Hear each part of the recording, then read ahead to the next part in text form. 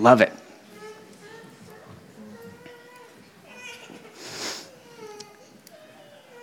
So as I was preparing this word, I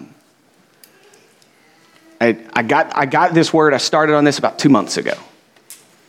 And I've just been praying and asking, Lord, when's the time? Where's the space? And now's it. Now's it. God, we just ask that as we step into your word, Lord, you would give me your words and your words alone. Lord, I ask that you would crucify me in this moment, that no part of me would come out, but every word that's spoken would be from you and you alone. Amen. So we're going to start with reading in Deuteronomy. You will have homework after this, so take notes. Deuteronomy chapter 6, verses 4 through 9. Hear, O Israel, the Lord our God, the Lord is one. You shall love the Lord your God with all your heart, with all your soul, and with all your might. And these words that I have commanded you shall be on your hearts. You shall teach them diligently to your children. And you shall talk with them you shall talk of them when you sit in your home, and when you walk by the way, and when you lie down, and when you rise up. You shall bind them as signs on your hand, and they shall be as frontlets between your eyes. You shall write them on your doorposts of your home and on your gates. This passage in Deuteronomy is called the Shema. That's what the word is for this passage. And it comes from the first word in the statement, hear. So Shema means, it's Hebrew for hear or listen. And so the Shema is something that the Lord has given us to pass on from generation to generation, right? We see this generational passing down where he says, teach them diligently to your children. When you sit in your home, when you walk by the way, when you lie down, when you rise up. What is that? That's everything, right? Everything in us, we're supposed to dwell on the commands, the words that I commanded you today. That's the word that he says. The words that I commanded you today. This is what you're supposed to walk, as you sit, as you lay down. Everything that you do in your life should surround and be dictated by this passage. Just what the word says. But sometimes we read it and we're like, okay, so the Lord our God, the Lord is one. Love the Lord with all your heart, with all your soul, with all your might. We hear those things and we think that's the collective of what we're supposed to be dwelling on as we walk, as we sit, as we do everything. Well, that's not actually the way it works. So there's this cool thing in the Bible called other verses that are right next to it. And sometimes we miss those. Sometimes we get at a point where we look at a verse and we take it and we just read that section. So the Shema is something that we have to read a little bit before to understand what he's talking about. Because we just hear this little bit and we think we have context. Context is chapter 4 and chapter 5. And chapter 4 and chapter 5 give us what he's telling us we need to dwell on as we sit, as we stand, as we walk, as we lay down, as we rise up, as we go through our doors. All of these things we can see when we jump into 4 and 5. Here's the homework. I'm not going to tell you all that 4 and 5 says. Read it. It ain't hard. It's 2 chapters. It'll take you 10 minutes, okay? So when you leave here, your homework is read chapter 4, read chapter 5. I'll give you a hint. Chapter 5 is the 10 Commandments. Whew. There's law, the law that the Lord is laying in, and the things that he says we're supposed to function in and dwell in. That's what he's talking about in here. And some of you might be very familiar with part of the passage, because part of the passage is quoted by Jesus. Sometimes we get in a space where we hear something and we're like, yeah, I heard it one time. The Bible quotes itself so often and so frequently. And too many times we don't make those connections of what's being quoted. And when we do that, when we disconnect Old Testament and New Testament, guess what happens? We get a partial view of what God has already laid out for us. We have to make connections in between old and new. So let's make a connection. In Matthew 22 and in Mark 12. I'm going to read for you Mark 12 because this is both the same experience. And one of the scribes came up and heard them disputing with one another, and seeking that he answered them well, he asked him, which command is the most important of all? Important, Jesus answered. If Jesus says this is the most important, we should pay attention, right? If Jesus says this is important, let us take hold of that and not say, oh, okay, Jesus said it's important. That's cool. Let's move on. No, Jesus said it's important. This should be a foundational point for us, something that we take and hold on deeply to. So, the most important is, hear, O Israel. This sounds familiar. The Lord our God, the Lord is one, and you shall love the Lord your God with all your heart, with all your soul, and with all your mind, and with all your strength. And the second is this, that you shall love your neighbor as yourself. There is no other command greater than these. Did you guys hear that? Yep. So Jesus, in this moment, just quoted Deuteronomy. All right? And in first century Jews, they would know that they know that they know. Anytime someone quotes the beginning of a verse, that verse is automatically recognized by the Jews. They memorize the Pentateuch. The Pentateuch is the first 5 books of the Bible. You're a man of the Torah, is what they say. That the Jews would memorize this. So they knew this. Deuteronomy is in the first 5 books. So they knew. The response was, you've answered correctly. Because they knew, okay, Jesus is quoting something Old Testament, and it has significance for us now.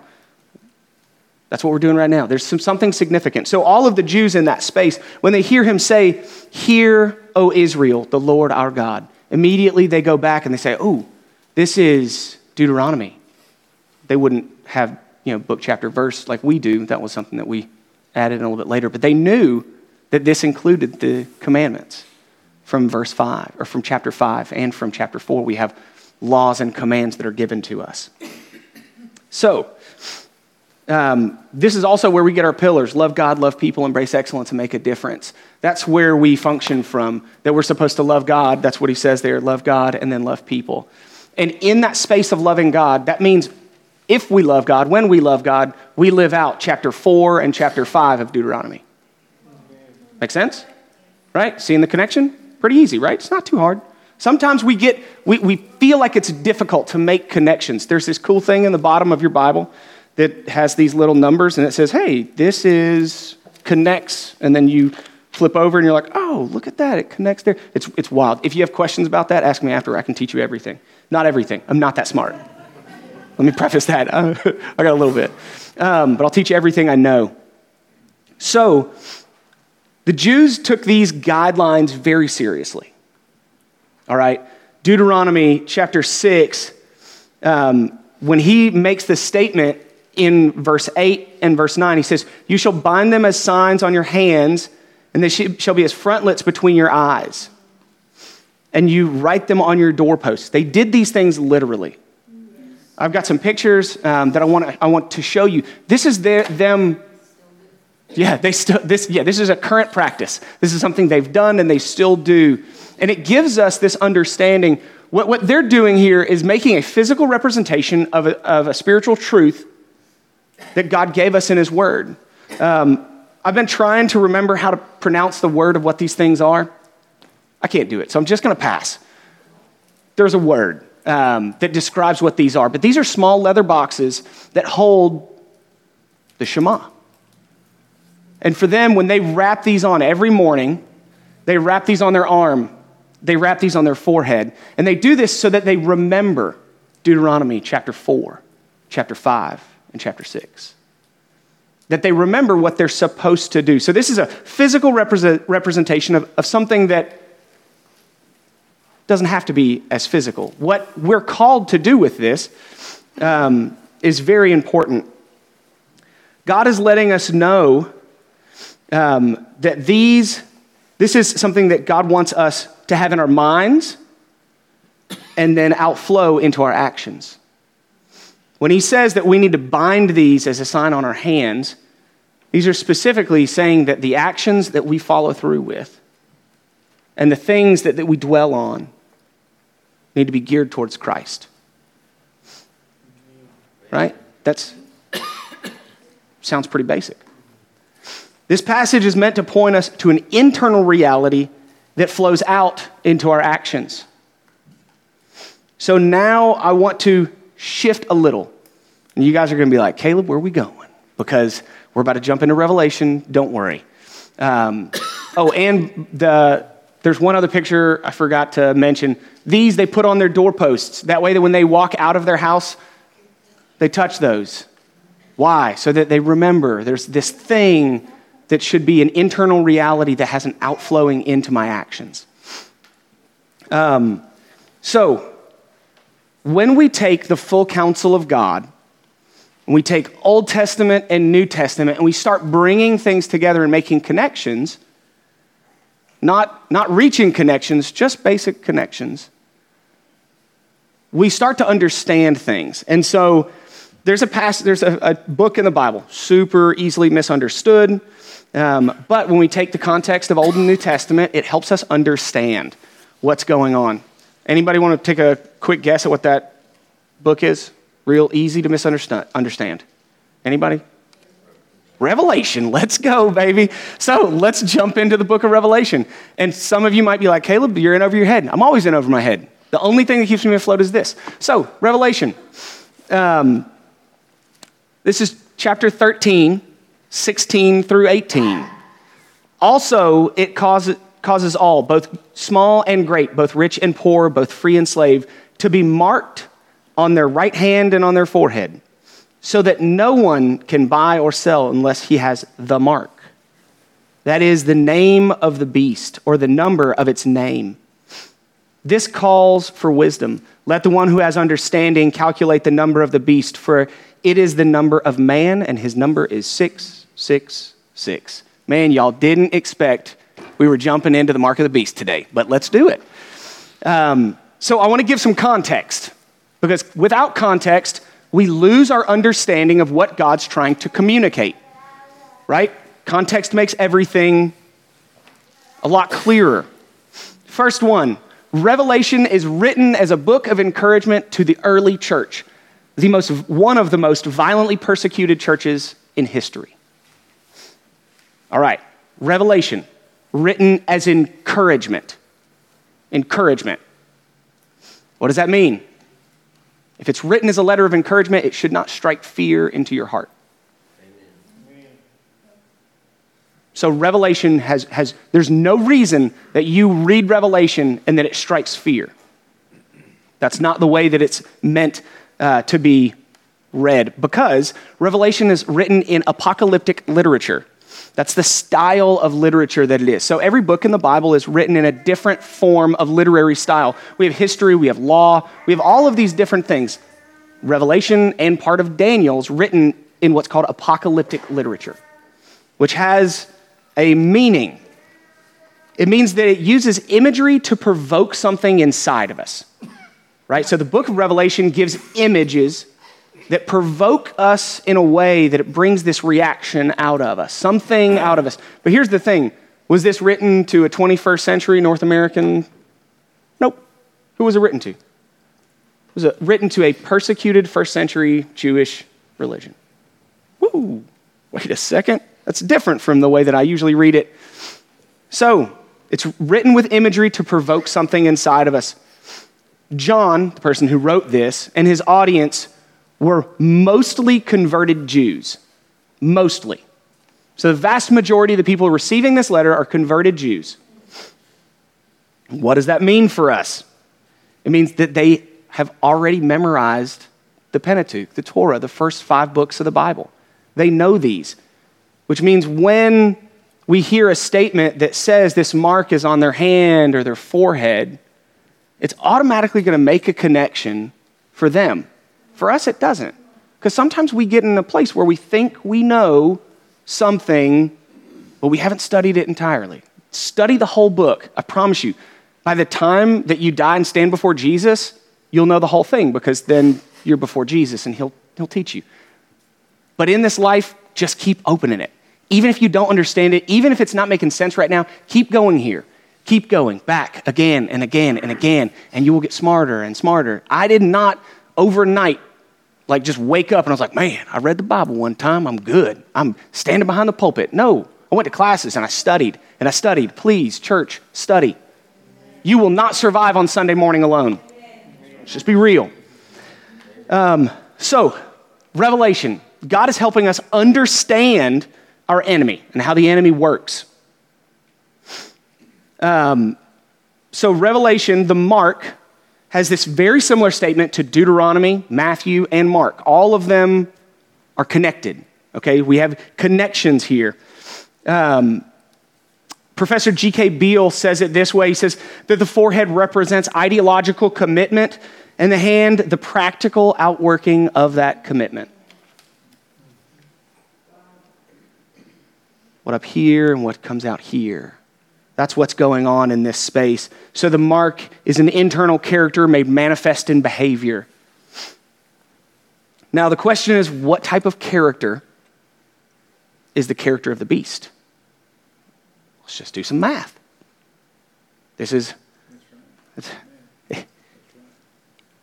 Sometimes we think it's so hard. A little bit of study can point us in a lot of good directions. So there's three numbers we have to understand, right? The mark is 666. There's three numbers that help us understand what this means. The first one is the number 7. What does 7 communicate to us? 7 is a number of fullness, completeness, or perfection. Fullness, completeness, or perfection. The number 6 is one shy of 7, and it significant. Apologies. It signifies imperfection. So 7 is fullness, completeness, perfection. 6 is incompleteness or imperfection. Now we have 3 6s. So let's look at 3, because this might be important too, right? If there's 3 6s, let's look at what those numbers mean. 3 is a number very similar to 7 that means completeness or perfection. Those words are slightly interchangeable in that space. So if we have 3 6s, what do you think that means? It means it's completely imperfect. It means that the mark is a space of complete imperfection in the way that we think and in the way that we act. Listen, the mark isn't something that's coming in the future. The mark is something that has been here.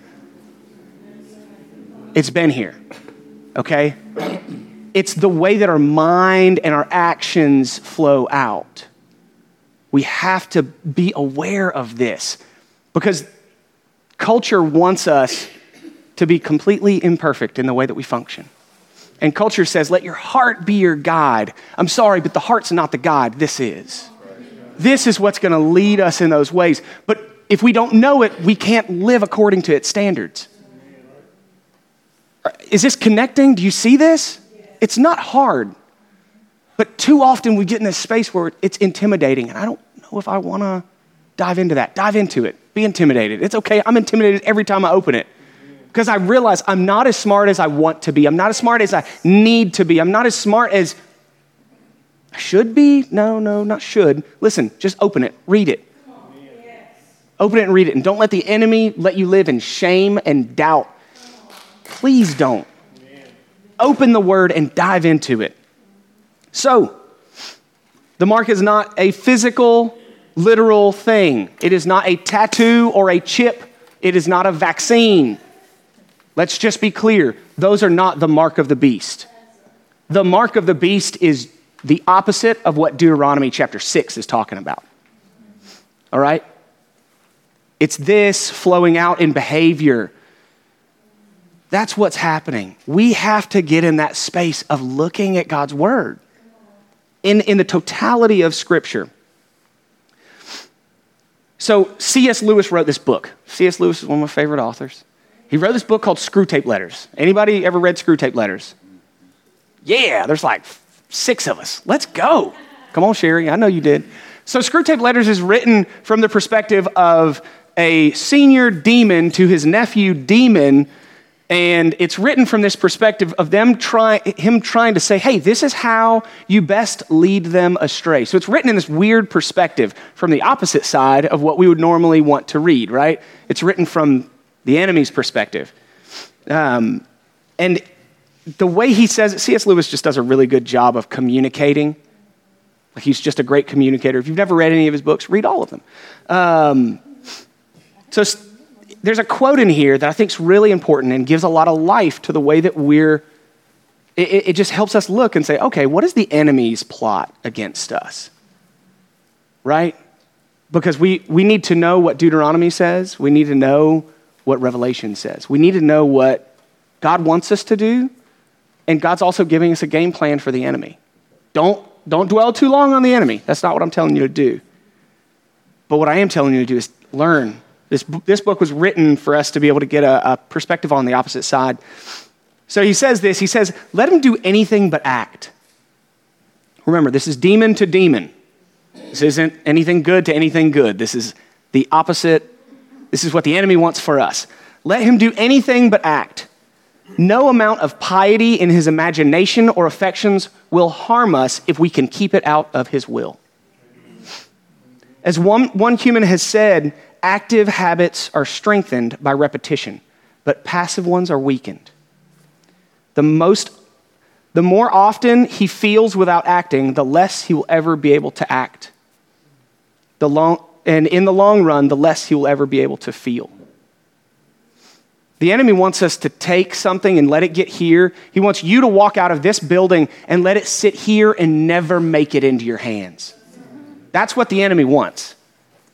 So if that's what the enemy's shooting for, to get it out of our hands, what C.S. Lewis is trying to say here is feelings are cheap. Feelings are cheap. Some of us have this thing where we say, oh, I have such a heart for God. But if you don't ever do anything, if you don't ever read the word, if you don't pray, I'm sorry to tell you, you do not have a heart for God. If it doesn't make it here, that is not a heart for God. That is a sterilized seed that the Lord planted and you didn't let grow. Because the seed that's planted in us of salvation isn't one that sits and grows and it just sits here. If it's not here, these are the branches. If these aren't moving, it's not growing. Okay? So understanding the enemy. It's okay for us to have feelings as long as we don't convert them into actions. This is what the enemy wants us to do. To feel, but don't convert it. Don't let it actually be something that you do with your hands. Don't let it actually be something where you look at the poor and say, I'm going to help and I'm going to actually do with this. It has to go from here to here. It has to go from here to here. If it doesn't, we are lost. James chapter 2, verse 26, one of my favorite verses in the Bible. For as the body apart from the spirit is dead, so also faith apart from works is dead. All of this runs together. All of it runs together. Faith without works. That means our mindsets, our thought processes, without works, without action behind it, if it's not converted, it is dead. So this just reiterates what C.S. Lewis said and what all of the other Bible says. I mean, just read the whole thing. It's really good. Oh man, look at it. I'm gonna end right on time. Well, a few minutes late. I apologize. So in closing, I want to say this. I want to give you a tool to let our faith move from our head to our hands. And so these tools, they let our character be made manifest in behavior. So I've given this list before. Last time I gave this list, I didn't have it on a slide. I said it really fast, and I got reprimanded by many of you. I do apologize. So this time I have a list of what are called the spiritual disciplines. So this is the list. And each one of these are tools. Remember, these don't impart salvation. This doesn't make us a better or worse Christian. This just helps direct our heart towards Him, direct our mind towards Him, that our actions might flow from it. So I'm going to go through and read the list because I want you to hear it. I want you to see it. I want you to hear it. These are spiritual disciplines. Inward disciplines are Bible study, prayer, meditation, and fasting. Outward disciplines, service, solitude, submission, and simplicity. And then corporate, that's what we're in right now, right? This is a corporate discipline: worship, celebration, confession, and guidance. And some of these words might be a little bit confusing to you. I'd love to go through word by word and just define the whole thing and give one sermon around each one, but that would be like a lot of time. So we're not going to do all that. But if you have questions about any of them, please talk to me afterwards. But I do want to bring one of them to you. Sunday morning is a good space for all of us to be in. It helps develop us. But if this is the only space, you will not grow. All right? If you have a plant and you grow it once, you water it once a week, what do you think it's going to do? It's not going to die. That's not what I want for your faith. That's not what you want for your faith, I'm expecting, right? You want to water it daily. You want to take time to cultivate in your heart and in your life disciplines that help us grow. It's the same as fertilizer, right? If we don't put fertilizer on a plant, is it going to grow as well? No. If we don't water the plant, is it going to grow as well? No. Right? So these are just things that help us function in this way. One of the things that I think is very important in the corporate discipline, guidance, the last one in the list. Guidance is really important because it helps us flow with all the other ones. What does guidance look like? I'm just going to give you a little bit. Guidance doesn't look like me guiding you right here on Sunday morning and you walking out of this space. It looks like a tight group, a tight community that you walk alongside with. That might be a small group. That might just be a small group of people that you walk alongside with. I have a group of men that I walk tightly with. And do you know what they do? They help me with all of those other disciplines. They help me in growing in righteousness and making sure that I'm living out, thinking and living what Deuteronomy chapter 4 and chapter 5 and chapter 6 are leading us as believers to live out. So Sunday is not enough. Find people to do life with. Do not do it alone. You will not make it. Isolation, all it breeds is destruction. Do not isolate yourself. Find people, find community around you. So this morning, I want to close with this. That we would live our lives marked by one thing. And that one thing is radical submission to God. That should mark our life. Radical submission to God. When that is what marks our life, we don't have to worry about the mark of the beast. Study what it looks like to live radically submitted to Him. A good place to start to find out what does it look like to live radically submitted to Jesus. Deuteronomy chapter 4, chapter 5, and chapter 6. Okay? Church, I love you. And I hope that you are not going to walk out of here in a space of thinking that I just like kind of beat you over the head a little bit. I want you to walk out of here with hope. With hope. Because we don't have to sit in a space where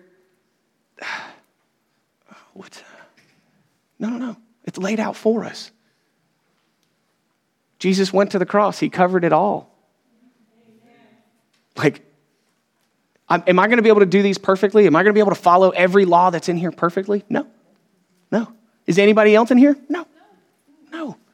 You know what we can do? We can submit to Christ as our Lord and Savior and what? And repent when we fall away. Daily, we pick up our cross. We crucify the flesh daily.